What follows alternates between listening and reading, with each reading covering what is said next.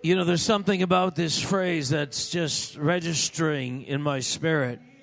But Jesus, the name of Jesus will break every stronghold. Every stronghold.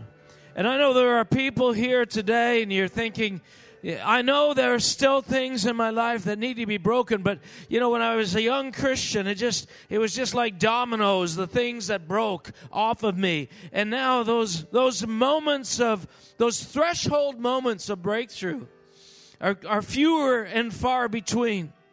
And it's because there are more significant strongholds, deeper, hidden things that God is breaking. But I'm telling you, every response, every time you sing the name of Jesus, every time you respond in obedience to Him, every time you get a revelation of some part of His name, it's like another straw, another bit of weight is added to the breaking of that stronghold. And this morning,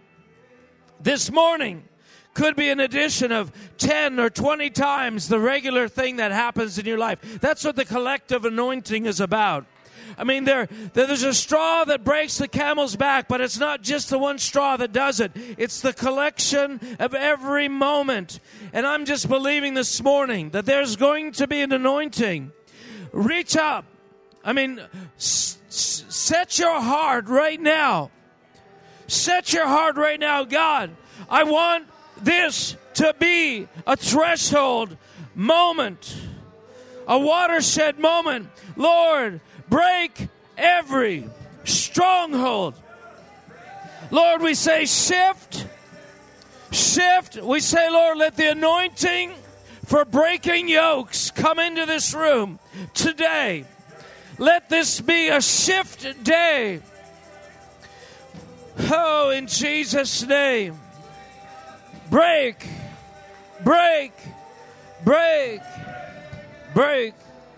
Come on, we're leaning into Jesus this morning. And you may not need that shift for your life, but maybe the person to your left and right needs it. Lord, we're leaning into you. God,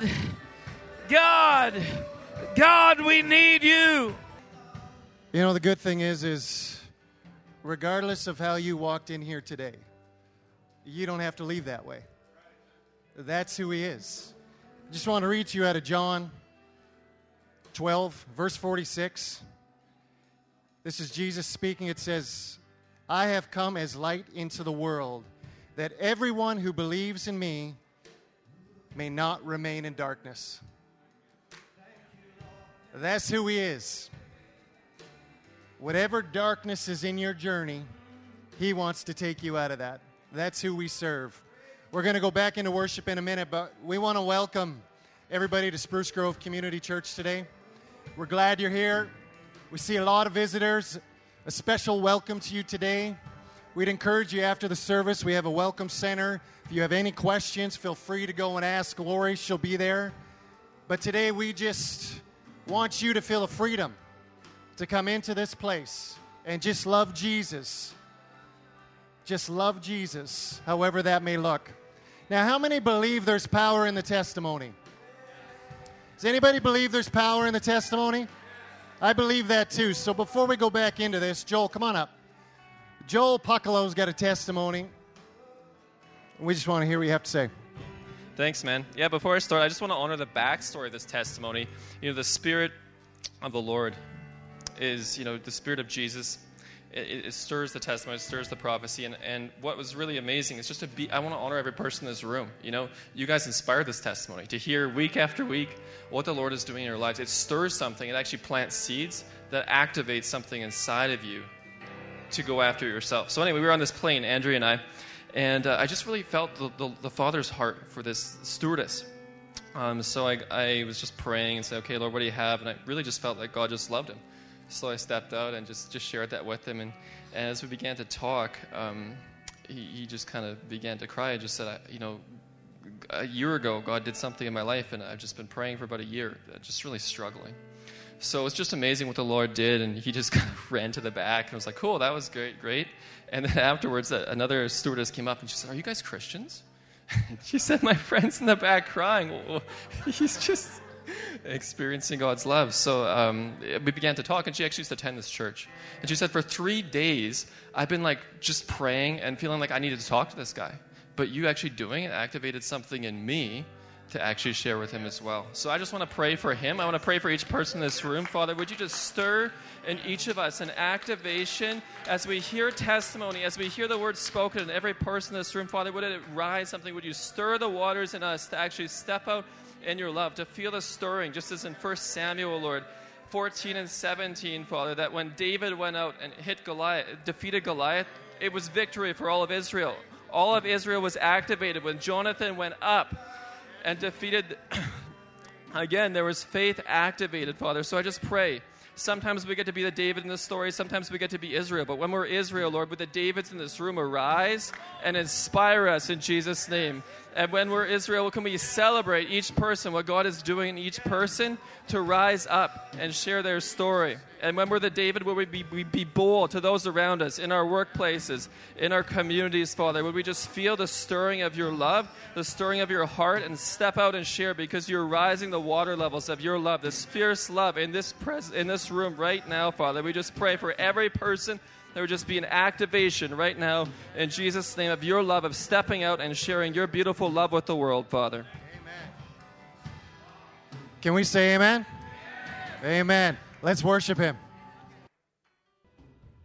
In just a second, Grace is going to share something. But I'm telling you, this is a moment of breakthrough.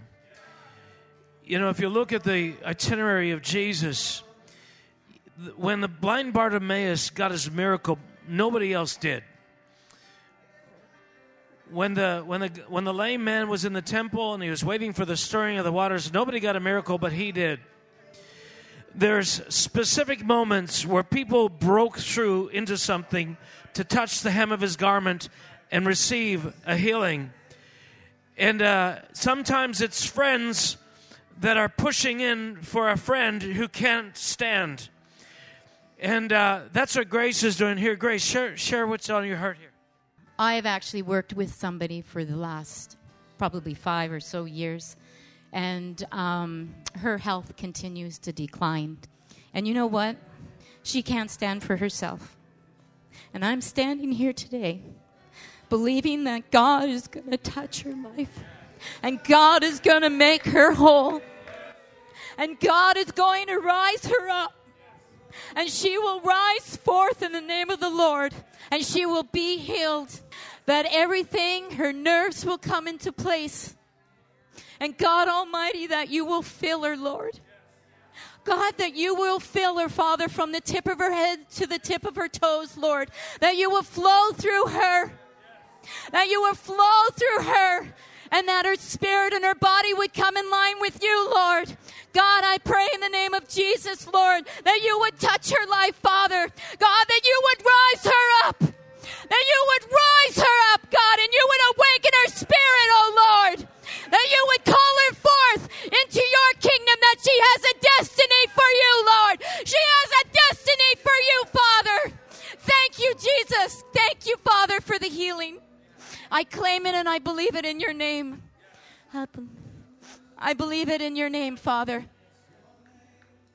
In your name, God. In your name. So, Father, as we continue to worship, Father, we know that there are represented in this room many needs, many burdens, many torments of minds and hearts that need to be broken.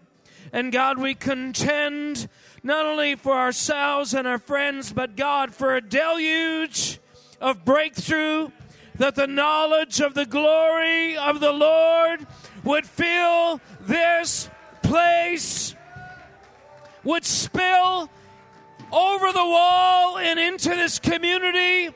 Father, in Jesus' name, may every place on which our foot shall tread be that which you have given to us. Father, we say, let your kingdom come. Let your kingdom come. Let your kingdom come. Let your kingdom come. Let your kingdom come. Let your kingdom come. Oh, God, let your kingdom come. Now, let me share something with you. There's a duality to what Miranda was saying. Because, it says in Acts, it says, in him we live and move and have our being. And the one, the unknown God whom you worship, he's saying, listen, he's not far from you. He's not far from you. There's this reality that God is ever present. God is ever present. But he's not ever present in the same way. When we're saying your kingdom come on earth as he is in heaven, he is in heaven in a way he is not here. And what we're trying to do, and what worship does, and what faith does, it allows a materialization of the difference. It allows that gap of the difference between the way he is manifesting in heaven, that he would manifest on earth in that way. See, when we're saying come, in the Bible, when we say come, we're not saying, you're not here. We're saying appear, manifest, appear, manifest. It is the manifestation of Christ that breaks the works of the wicked one.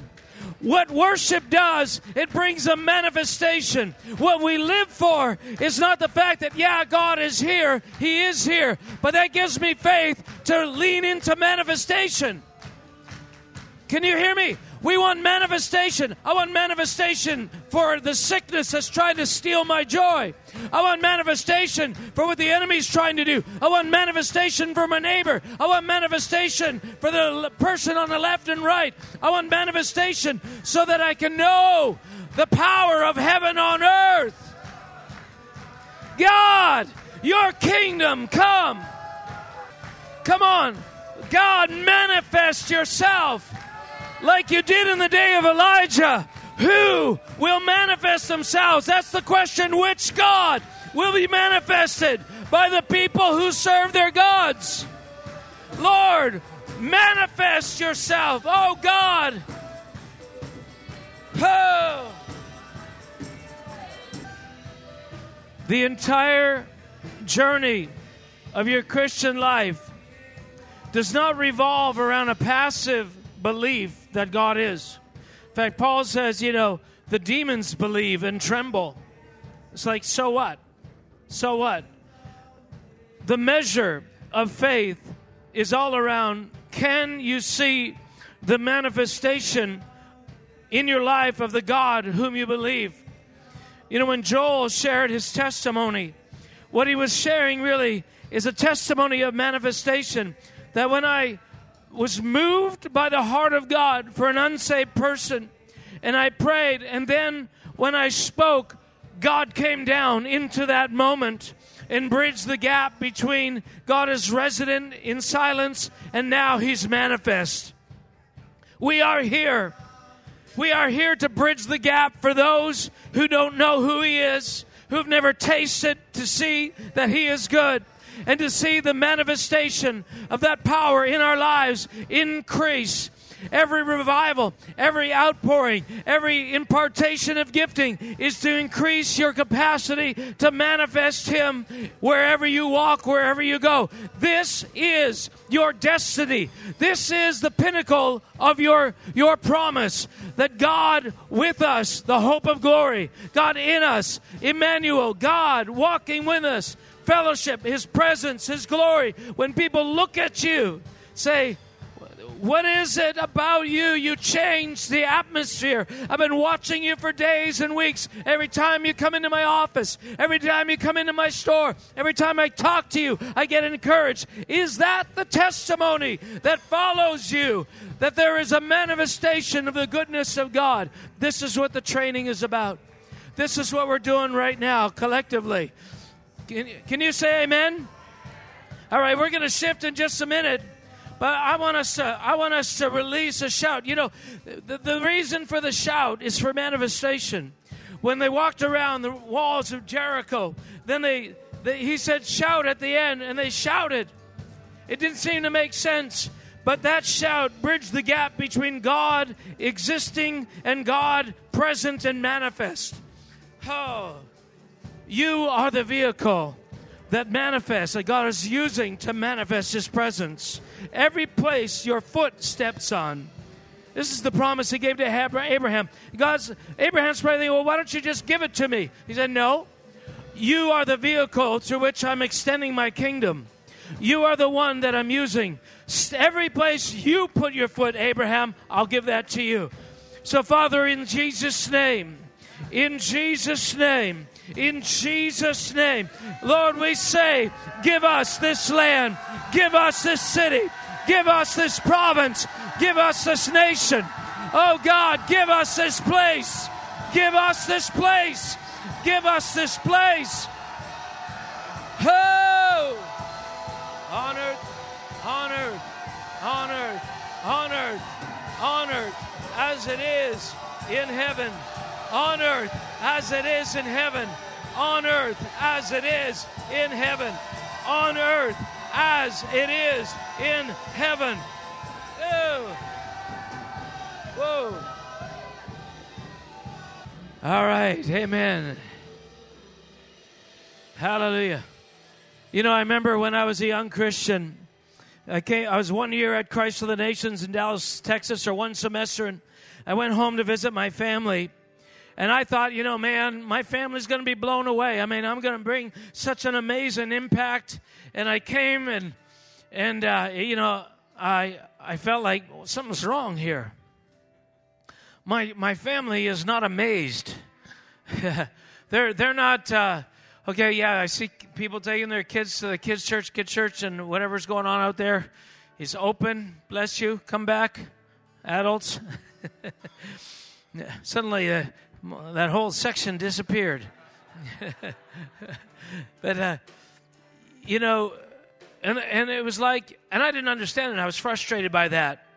And I was blaming my family for not being, you know, cooperative enough with what God's doing in my life. But, you know, brothers, they just like, who do you think you are? It's like, whatever. But really, I was participating in the manifestation of Christ that others were bringing me. But the reality was I hadn't really learned much how to manifest Him in my world. And so what I was tasting when I went back to my home and to my family is the real bandwidth of my faith. The real bandwidth of my capacity so far in the kingdom of God. See, what I had done is I had been at CFNI in Dallas, Texas, and I had determined the atmosphere that was being generated there as being synonymous with me.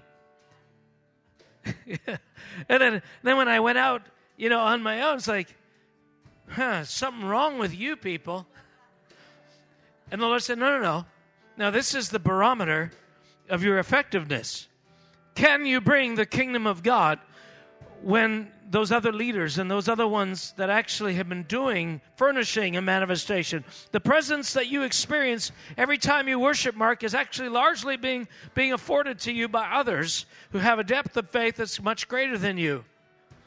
And so God is saying, listen, there is more.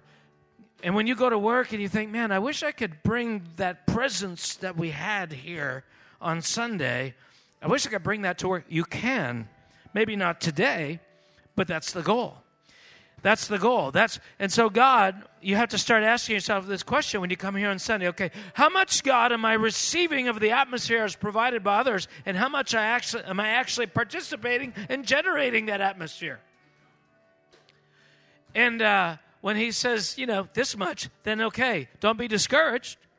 Don't go, you know, don't leave. But it's like, okay, God, I am going to make it my aim to be a manifester of your kingdom. That's what we're here for. And that manifestation can take place in terms of generosity, in terms of kindness, in terms of evangelism, in terms of giving, in terms of administration. There's a plethora of expressions. But at the end of the day, we're always manifesting one thing: Jesus. Him. Amen? Man, maybe. Welcome to church, manifestors of God. This is our destiny. Amen? I'm going to introduce my friend. I don't get to see him that often, but I really love this guy. So when I was a fresh born-again Christian, I graduated from Christ of the Nations in December 83, and I think he graduated from there in 77, May or June 77, is that right? Anyway, so he's not that much older than me, but I thought he was way older than me, but he's actually only a little bit older than me. But his name's Mike Massa, and he was teaching when I was a student there, and he taught a course called The Purposes of God. And he pulled out, I mean, it was these phrases. He's a wordsmith when it comes to biblical words and finding this, that line of gold that through the word that sort of ties things together. And so the eternal purpose of God. He taught about the eternal purpose. Eternal purpose. That means there was very specific intention that God had in his heart. That course marked me. There's passages in Ephesians today, like Ephesians 3:10 and 11, that they're the cornerstone of things in my life. And he had a part in releasing that seed that has shaped my revelation today. And so I'm very grateful. I got to reconnect with him in Dallas a few years ago, and as some Canadian leaders got involved from the Apostolic Network with Dennis Peacock. He is a significant, I think, the lead prayer coordinator. Do you still do that for Dennis Peacock and what they're doing in around the world? So will you please welcome Mike Massa? And as he's coming, we have to run to the airport right after the meeting. So he's not going to be able to talk to you or pray for you or shake your hand or prophesy over you. So our apologies in advance. It's a time thing. Thank you, sir. Father, there isn't anybody like you. You alone, uncomparable. No one at all in your category. Thank you for your grip on us. Thank you for your blessing in this place. Thank you for the evidence of your face shining. May your approval rest here in greater and greater measure. May not only they and we be a delight to you, but may we be aware of your delight in us. This is your time. In Jesus' name. Amen. I don't know why, but I was thinking as the service began about a time almost 30 years ago in my home. Our second son was about 5 years old. And I had about 5 guys with me in the front room, a discipleship kind of gathering. And Nancy, my wife, had made some brownies for the meeting. And they were on the coffee table, and the meeting was taking place. Well, Christopher, he's 5. And about 10 minutes in, he just walks in, grabs a brownie, and walks out. And the 5 guys go and look at me like they were upset. It didn't bother me. So about 5 minutes later, he came back and got a second one. And I was fine with him. Now, a third time I would have stopped him, but these 5 guys were upset. For them, the brownies were theirs. But let me tell you what my 5-year-old was thinking. I'll tell you what he's thinking. And I was really kind of pleased with him. He said in his heart, "That's my dad. This is my house. I can have a brownie." Amen. So with God, he's your father. You are his house. Get a brownie. The color helps.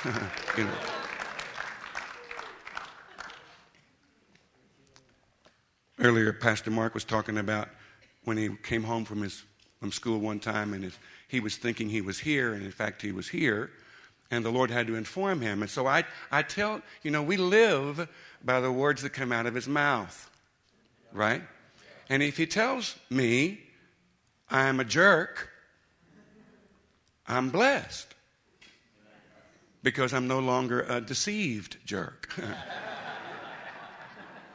The rest of you have been aware of it for a while. You're glad I now am informed about my status. There's a course I teach called Freedom Road at school, and it's about hearing the voice of God. It's about overcoming trauma and abuse and that kind of thing. Sad to say, that kind of stuff's increasing far too much in our culture. There's a phrase the Lord gave us that is so powerful to me. What God did in Christ at the cross is stronger than what you did or was done to you. Hear it again. What God did in Christ at the cross is stronger than what you did or was done to you. What God did in Christ at the cross is stronger than what the devil did in the garden. I ask people to say that. What God did in Jesus at the cross is stronger than what I did or was done to me. A friend of mine was a tremendous worship leader, and he was sexually abused as a boy, and he always wrestled with the homosexual stuff after that. And then he became my best friend. He and his wife, Lori, were Nancy and my best friends. It was just a delightful quartet of relationship and love and joy and laughter and praying and blessing and ministering together. And then he messed up.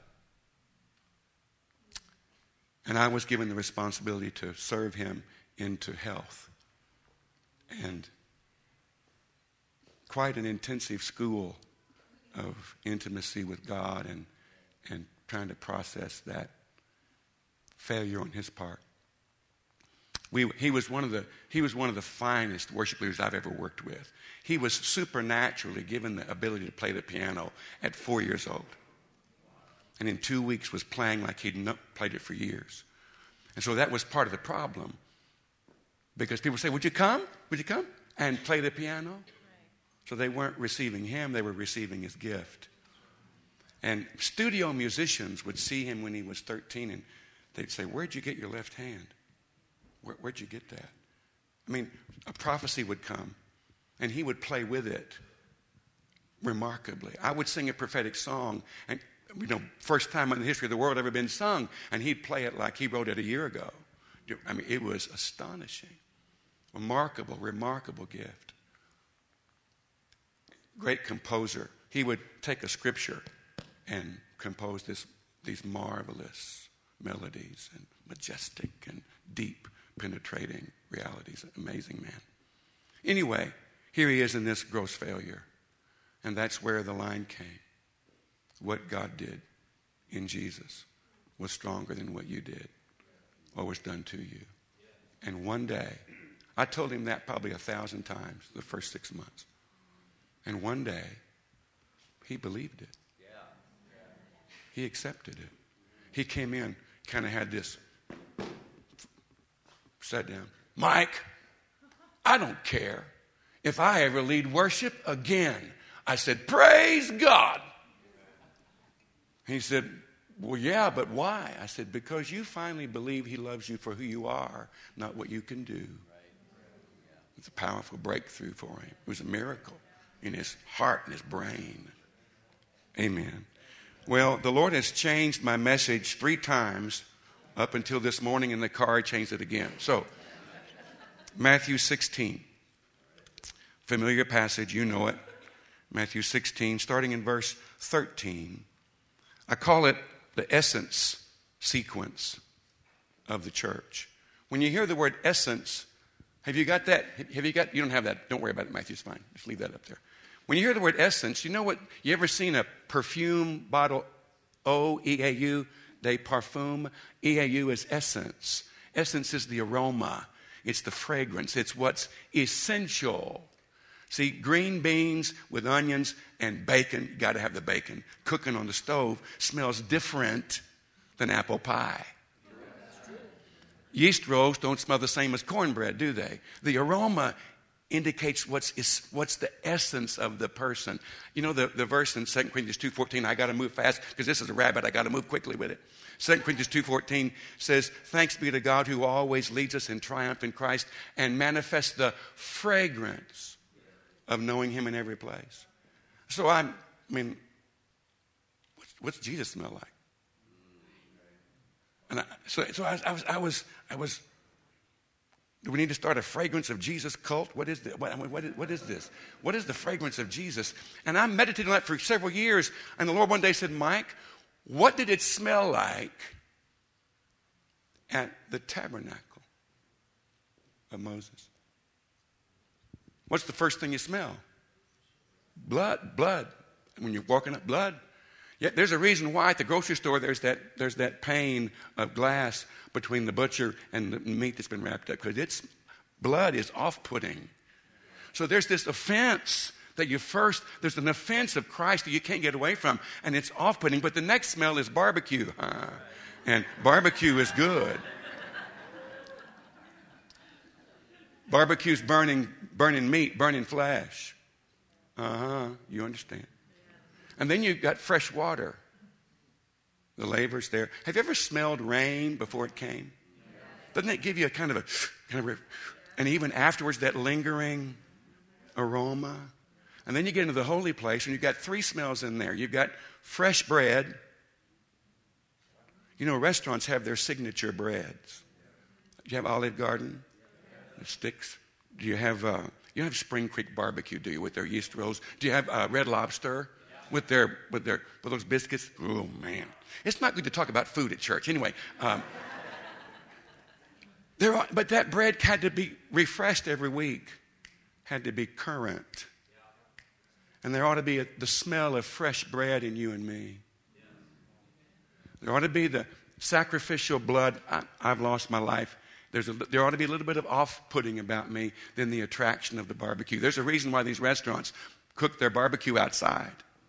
Because you can smell it a block or 2 away, coming through. Burning barbecue are good. It smells good. Then the water, then the fresh bread, then you've got the oil burning, the lampstand. Oil doesn't smell like other. Oil burning is different. Holy Spirit on fire.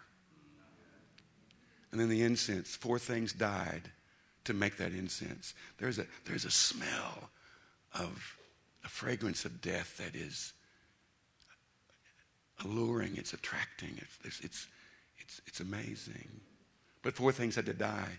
Some plant had to die. Some animal, a shell kind of thing had to die to make those 4 things to make the incense. And that's burning continually. That's refreshed all the time. So those aromas are daily. And I submit to us that may be some of what people ought to smell in you and me, if we know the Lord well.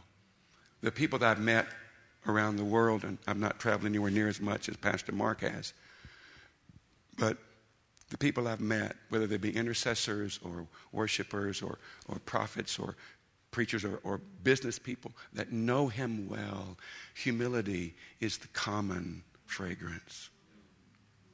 They're not trying to be humble. They are. They're not working at it. They are. Because if I'm working at trying to be humble, you can smell my effort. Okay? But when I become humble, I'm not even aware anymore. He just coming through. So that's all free. Matthew 16, verse 13. When Jesus came into the region of Caesarea Philippi, he asked his disciples, saying, "Who do men say that I, the Son of Man, am?" So they said, some say John the Baptist, some Elijah, others Jeremiah, or one of the prophets. He said to them, and in the Greek it's this, "But you, who do you say that I am?" Because it matters what you say about him. And Peter speaks up. "You are the Christ, the Son of the living God." And Jesus explodes. "Blessed are you, Simon Bar-Jonah, because flesh and blood has not shown this to you, but my Father has revealed it." And he said, "I also say that you are Peter, you are Petros. And on this Petra, different word, I will build my church, and the gates of Hades shall not prevail against it. And I will give you the keys of the kingdom of heaven. And whatever you bind on earth will be bound in heaven. Whatever you loose on earth will be loosed in heaven. I want to go through the essence sequence of the church revealed here in this passage. The first thing is a revelation. Peter says you are the Christ, but that was because before that the Father had revealed something to him. Revelation humbles you, and revelation comes because we're humble. God gives grace to the humble. I'm in ICU January 2015 for 9 days because in January 1st they told me I was 48 hours from dying. I had about a 12 centimeter, 14 centimeter lymphoma right here, bump in my neck and several other spots, and I was 48 hours from dying. And a lady came in the second day, an intercessor. Nancy called her, my wife called her. And we knew she'd have a word from God. That's who she was. So she walks in. And I'm thinking she's going to take authority over every demon in the room and 3 rooms on each side and just, fix it. She walks up to me and she goes, Matthew 15:13. And I'm running through the healing verses and I'm going, that's not one of those. And then now remember I got these rebel cells trying to ruin my life right here. And she says, what my heavenly Father has not planted, he will uproot. Nancy and I just grabbed that. And the Lord heard that out of our mouth for some time. And 2 months later, there were no rebel cells in my body, and I went back teaching at the school. The revelation is critical. God gives grace to the humble. But it was the second day in the ICU that I'd gotten up somehow out of the bed in ICU. Anybody here a nurse? Sure. Anybody ICU? Okay. So somehow I got out of the bed at 2 o'clock in the morning, and the alarm didn't go off. And I fell in the room. I didn't even remember it. So I wake up the next morning, and there's this band on my wrist, says fall risk. And that whiteboard says fall risk, and severe is checked. And I remember seeing, I said, I'm not going to fall. I'm not going to fall. What are you doing? I'm not going to fall. And the Lord said, may I speak to you? I said, sure. He said, him who thinks he stands, take heed lest he fall. Oh. Can I say something further? Sure. He said, Michael, you've been arrogant. Now, for me, that was brand new information. But immediately there were 5 things lined up in me. Bum, bum, bum, bum, bum. And I mean vile, perverse, evil stuff. Now, God didn't give me the cancer, okay? He just took advantage of the moment to inform me about my status. And I mean vile stuff. Things, I just hadn't recognized it. I was glad when some leader messed up. It was devilish stuff. And then he said, then he informed me very graciously, not condemning or whatever. He says, Michael, it's very difficult for me to give grace to prideful people. I fight them. I resist them. I give grace to the humble. You've been arrogant. So he's letting me know my state. I was blessed for him to tell me, you're arrogant. It was helpful. I'm blind as a bat. You realize when you look in the mirror, there's a whole side of you can't see. A breakthrough place for Nancy and me was about our 3rd year of marriage, and we've been married 41 years, and 3rd year of marriage, and we're having the same conversation we've had about 4 or 5 times before, and we've never resolved it. Same difficulty, same pressure, same topic. Every 8 months, same conversation, and we don't fix it. And while Nancy's talking to me, the Lord drops a Bible down in front of me in my mind's eye, between her and me, and I'm trying to listen to her, which I'm not doing a good job. Anyway, he drops a Bible down. He says, what do you see? Now, Nancy's talking when he shows me this. And he said, what do you, I said, white paper with black ink on it. And he said, what's Nancy see? Black with gold leathers. And I went, oh, dawned on me. What I'm seeing accurately. But there's a whole side of the issue I'm not getting at all. So with that, and I didn't ask her this question, but it was what I meant when I asked it. I said, when she got done, I said, Nancy, what does black with gold letters look like? And she went, you're trying to listen to me. I said, well, I'm dumb as a stump, but I'm trying. That little picture changed our life. So instead of me trying to make her see white with black letters, I began to believe that she saw black with gold letters. And we're much better off together. So instead of I'm never going to see black with gold unless I hang around Nancy. If I hang around her, I get that benefit. So now I had to respect what she was saying was true. She wasn't because I was thinking, are you looking at this? Can't you see? I thought she's thinking the same thing. Are you looking at this? We were seeing rightly, but only one side of the issue. So now things are very different. Anyway, the Lord gives a revelation to him, and that revelation came because Peter humbled himself to hear it.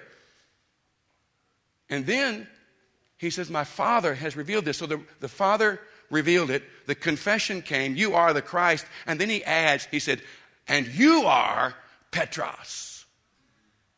He got his identity after the revelation. People try to find out who they are without talking to the one who made them. And I'll never see myself clearly till I talk to the one who loves me the most and has the power and knows every atomic detail of my being. Sees me utterly clearly. He says, you are Petros, and that word is a small stone. And upon this rock, I think Jesus went like this. You are Petros, upon this Petra. And Petra is a big, massive stone. The Catholics have it wrong. Peter is not the rock the church is built on. Can't be. The grammar won't permit you to think Peter is that. Jesus is the Petra, the massive stone. I will build my church. So the revelation comes. Identity is then imparted after the revelation comes. Now, then he says, I will build my church. If you're going to build something, what do you have to have? If you're going to build something, you've got to have three things. Real simply, three things. You need a plan. You need somebody who's going to oversee the thing, a boss, a leader, the construction manager, whomever. And you got to put some things together. This room was constructed. Different things are put together. The carpet's soft. The floor is hard. The wood, the lights, everything. And there was a plan to it. You can tell by this thing was planned. So let's get all the materials and have the plan and nobody in charge. Now what happens? Chaos. Disorder. So God's going to build. So what's he do? He's got a plan. He's got a purpose. He's got an idea, a goal he has in mind.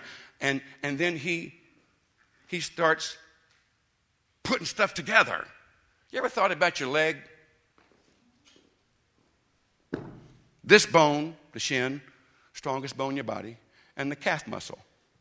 They are not the same at all.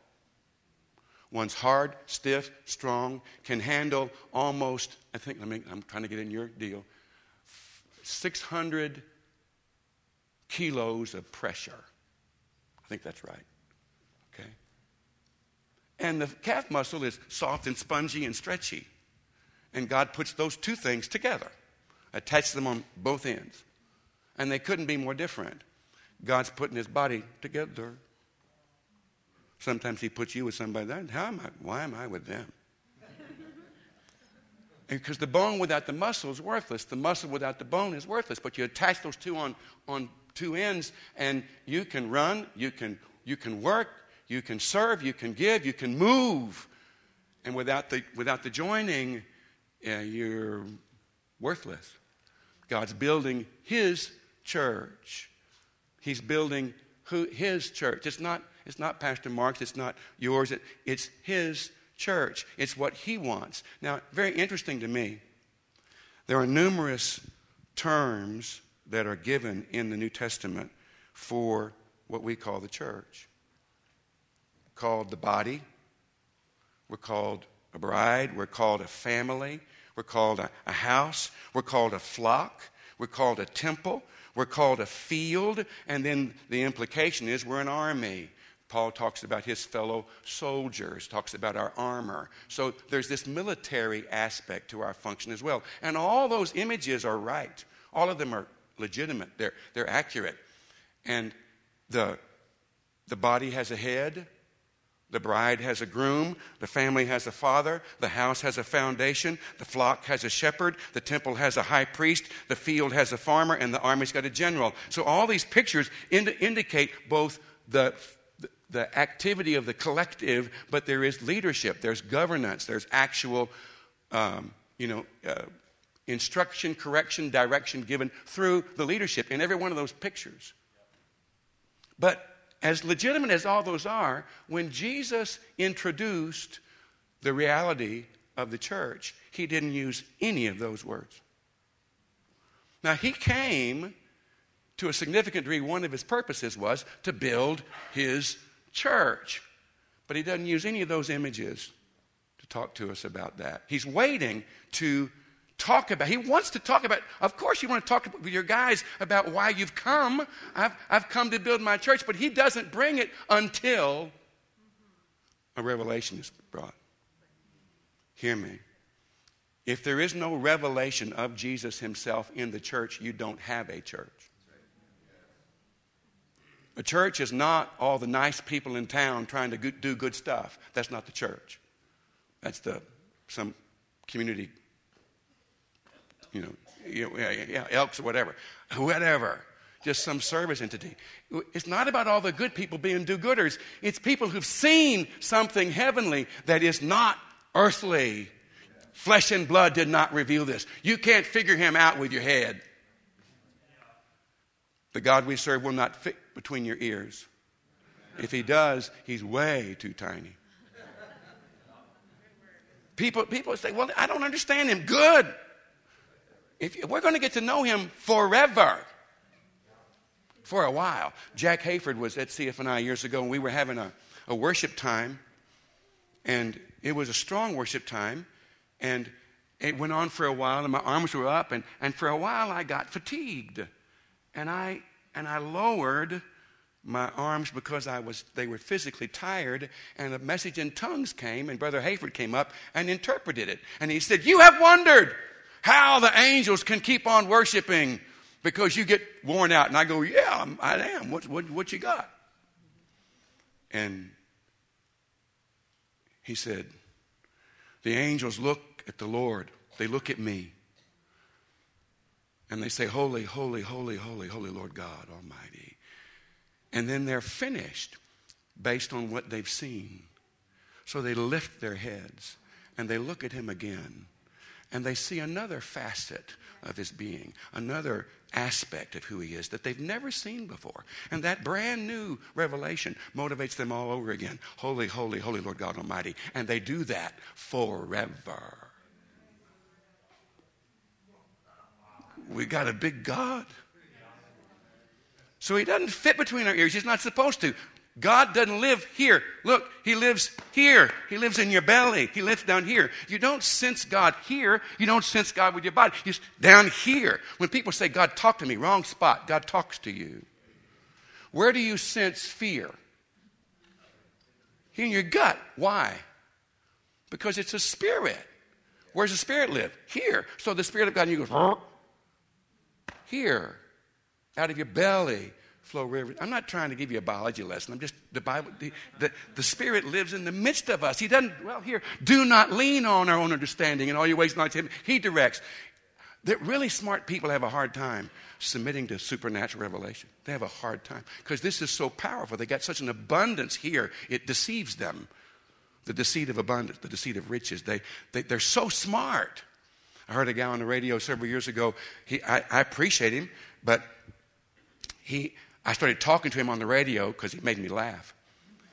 And he speaks in a kind of dignified tone.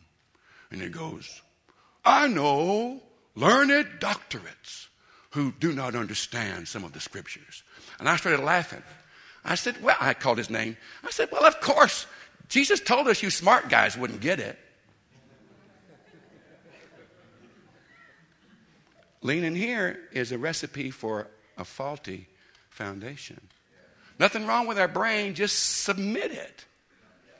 And let his revelation instruct, give us the mind of Christ from the Spirit. Amen. So he says, I will build my church. I will build my ecclesia, was the term he used. The ecclesia was a scandalous word for Jesus to use with the Jews, because the ecclesia was a Greek and Roman governing council. And they met in the city gates. This was the landowners, the seasoned leaders of the city would meet. They'd call the ecclesia, and they would generate laws for the community. They would receive salespeople who would bless the city, and they'd kick out the ones who were cheating the people. So they would bind and loose what was allowed, what was not allowed in the community. The ecclesia had governing authority. Now listen to me. When Jesus introduced the church, he didn't talk about family, house, body, temple, not first. The first thing he said was governing council. Does anybody put a 3-year-old on the governing council? Well, some of them act like they're 3-year-olds, but anyway, moving along.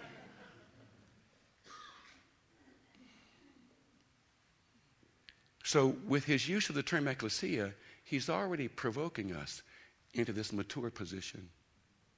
He's already stirring us into a place of responsibility. You know, nobody has a problem with the 1-year-old acting like a 1-year-old. Nobody does. That's sure. But 10 years later, if they're still acting like a 1-year-old, nobody's encouraged at all. You're troubled by it. And the Lord, the whole context of him, we have an 11-month-old grandson, William Declan. He is a grinning machine, okay? He's delightful. And we couldn't love him more. We couldn't be more glad about him. He couldn't be more of a son to my son and his wife, or a grandson. He couldn't be more of that to us. He can't be more of a son. But we all want him to grow up. We all do. And we'll love him all the way through. And we would be grieved if he was retarded spiritually, physically. We'd be troubled by that. And the Lord wants us to grow up. So if you preach an anorexic gospel, you don't get mature believers. Our gospel, in my opinion, has been quite mitigated. So we have enough gospel so that you will go to heaven when you die. But not enough strength for you to die now so heaven can come here. It's different. You don't put 3-year-olds on the... So here's this vision the Lord has for an ecclesia, a governing council for the community in the Spirit. But he can't put 3-year-olds on it. There are things he wants to supply to us, things he wants to give, but he can't give them to us. Nobody puts a 3-year-old in the army either. Love us like crazy, all for us, receives us, accepts us, approves us in Christ, but he's saddened because we're not stepping into our place of responsibility. We're not stepping into that. Our gospel's been too mitigated, been too me-focused, and nothing about living in him now until we die. You understand? You with me? This sequence, the revelation, the identity. He's going to build his church, put us together with his plan. And then he says, and the gates of Hades won't prevail against it. That term gates is strange there, except the ecclesia term, he's matching the other thing, because the ecclesia met in the city gates. And the council of Hades has meetings, and they have a plan trying to stop what the Lord's doing in you and me. And we have the right. It's not about hunting the enemy down. Don't have to hunt him down. If you'll follow Jesus, you'll meet him. Okay? I'm not trying to be cute there. The enemy's not the point. Our goal is Christ. We follow, we go after him. And in pursuing him, we will encounter the enemy because God wants the ecclesia to deal with the uncleannesses in our communities. I talked to an FBI agent in the United States several years ago. And this lady told me, she said, Mike, one of the first places in the United States where sex traffickers from around the world kidnap young men and young women, one of their best places to do that, in one of the most horrific schemes of darkness. You realize that sex trafficking makes more money than Google and Apple combined?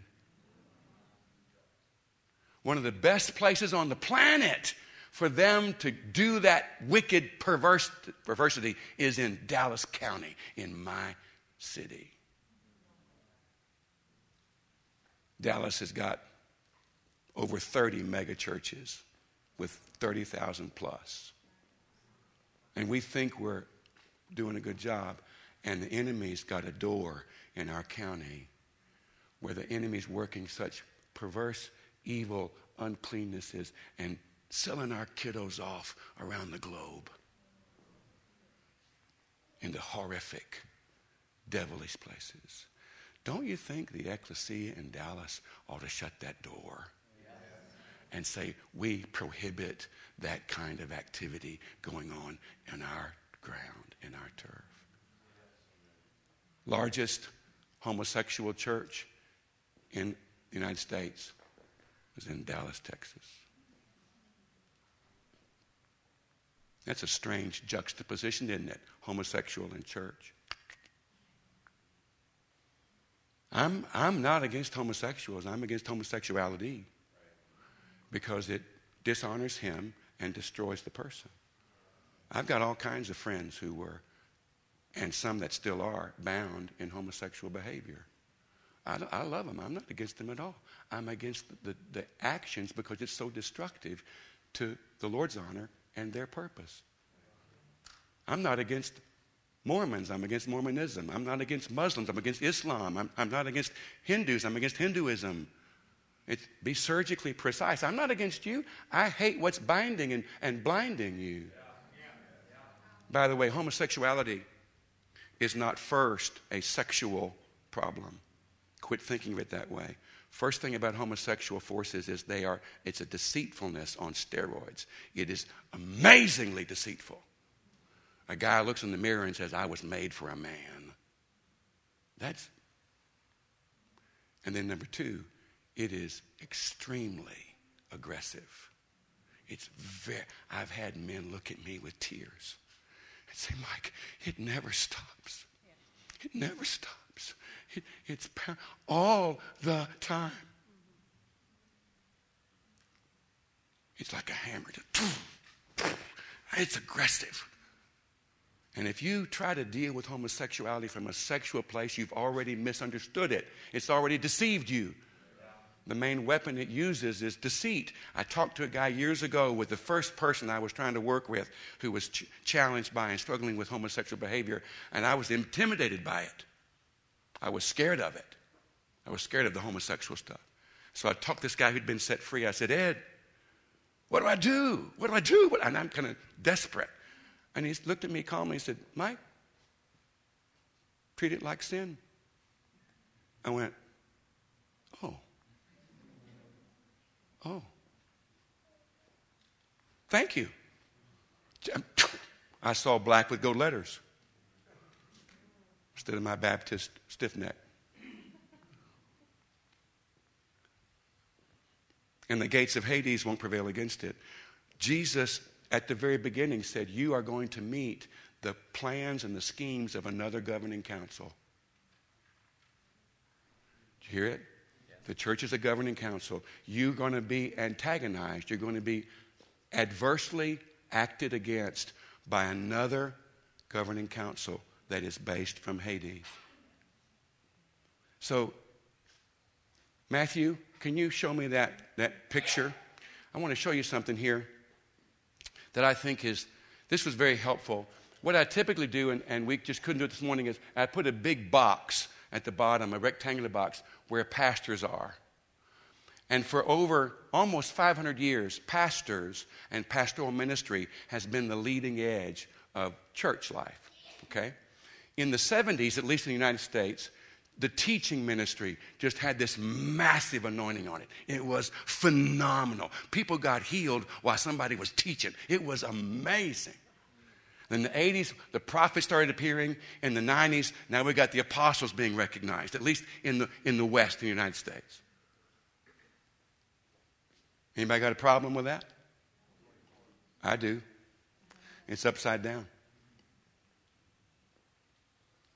The pastors are not supposed to be at the base. Ephesians 2:20 says apostles and prophets are the foundation. 1 Corinthians 3:11 says Jesus is the foundation. There is no other foundation that can be laid other than that which has been laid, Jesus Christ. So the Lord himself is the foundation, and Ephesians 2:20 says apostles and prophets are the foundation with the Lord as the cornerstone. So it's upside down. So we've got the apostles now at the top of the networks, but a pastoral base formed it. It's wrong. What do pastors do? What do? What's their goal? What do? They nurture and serve and bless and care for and love and shepherd and protect and guard. That's great. That's biblical. That's right. But 500 years of pastoral ministry makes me come to church and think about me. And apostles, their first concern, now they love us, but their first concern is not you and me. And by the way, apostles, human beings don't make apostles or prophets. Jesus does that. Denominations don't, committees don't. Jesus does that. If somebody says, well, how do you know if you're an apostle or not? If you're asking the question, you're not. Because when you're made an apostle, you're standing in front of Jesus himself when he makes you that. And I can prove that to you biblically, Old Testament, New Testament, from Genesis to maps. I can prove it to you.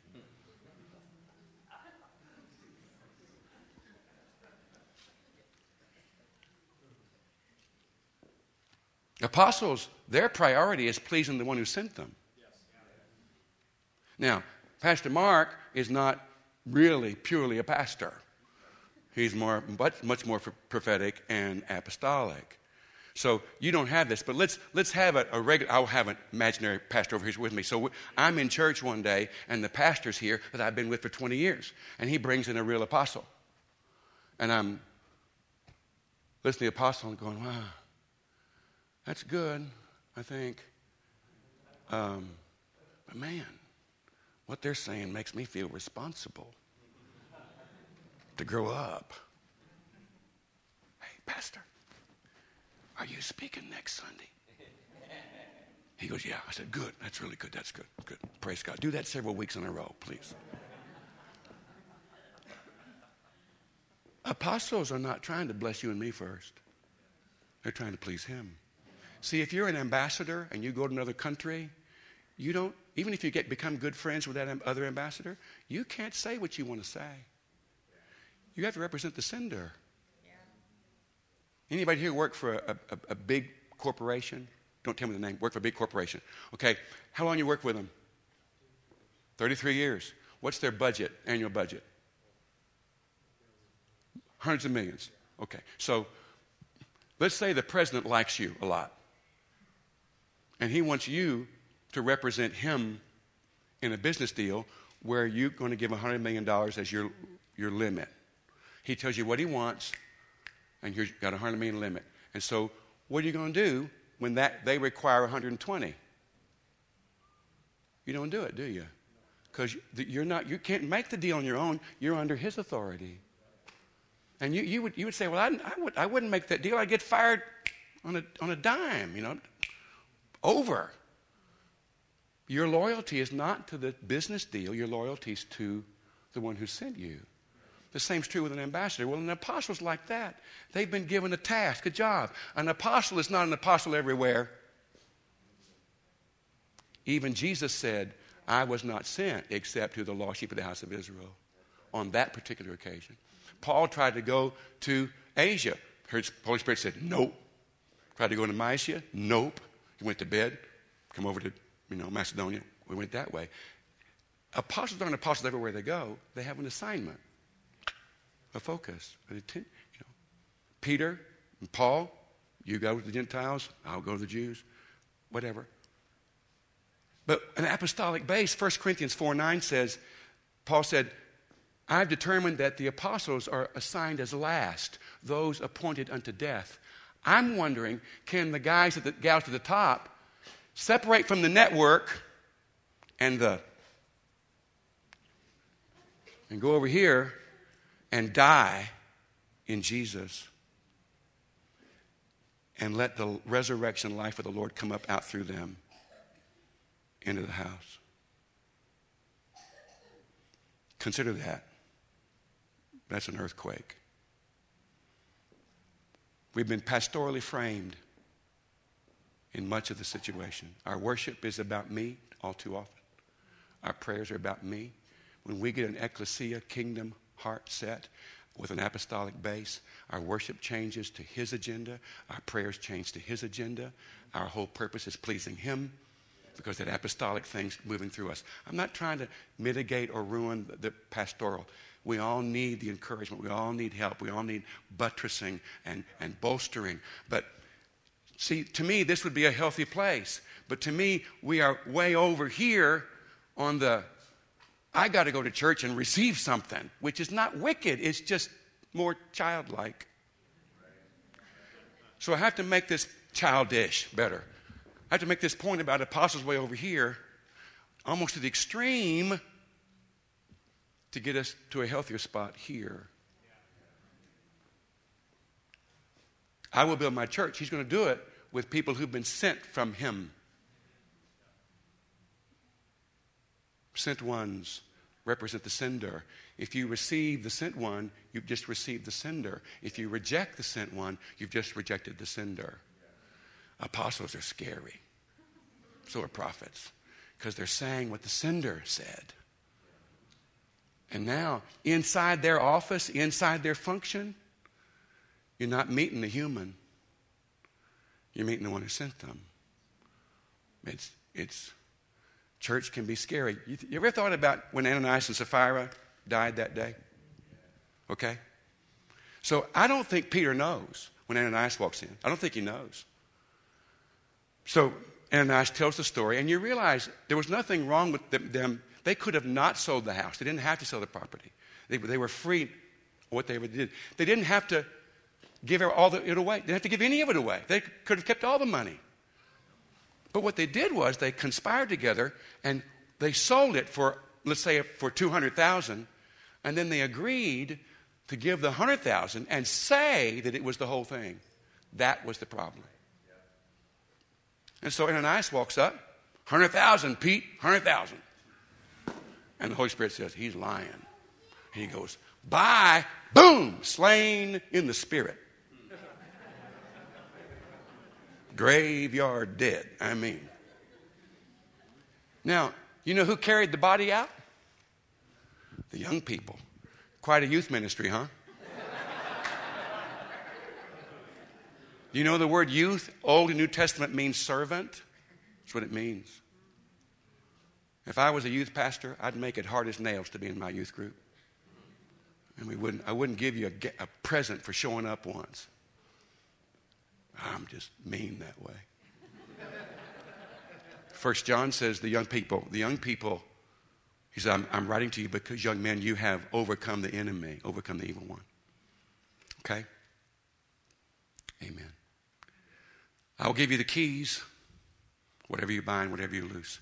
So the church is a governing council that is meeting in heaven and meeting on earth, bringing the two together. If you've got the keys, there was a guy at CFNI years ago, had a keychain about this big. He could open any door in the spot. But there were two people that had one key. They could open up any door in the place. And they were the ones with the real clout. And if God's giving you and me keys as part of the governing council, if he's giving us keys, that's an authority, that's a right to step into arenas that children don't step into. Mature, responsible, faithful people step into. Okay? May I pray for you, and please forgive me for rushing off. I need to be back in Dallas tomorrow, and if I don't catch this flight, I was going to be late in the day tomorrow, so I apologize for that. I don't like that, but it was the only way I could do it, and Pastor Mark was gracious enough to let me come anyway. Father, thank you for the amazing context that you in Jesus have provided to us. Thank you for this holy house. Thank you for the anointing of your voice and of your face and of your heart, as was displayed this morning. The intercession for those who could not intercede for themselves. It is an indication of the maturity of your hearts. Father, thank you for what you've done historically here, that the living roots of what you began here would continue and would be fresh and new and contemporary with what you're doing into the future. May the Lord give you a fearless freedom to step into what he says to you.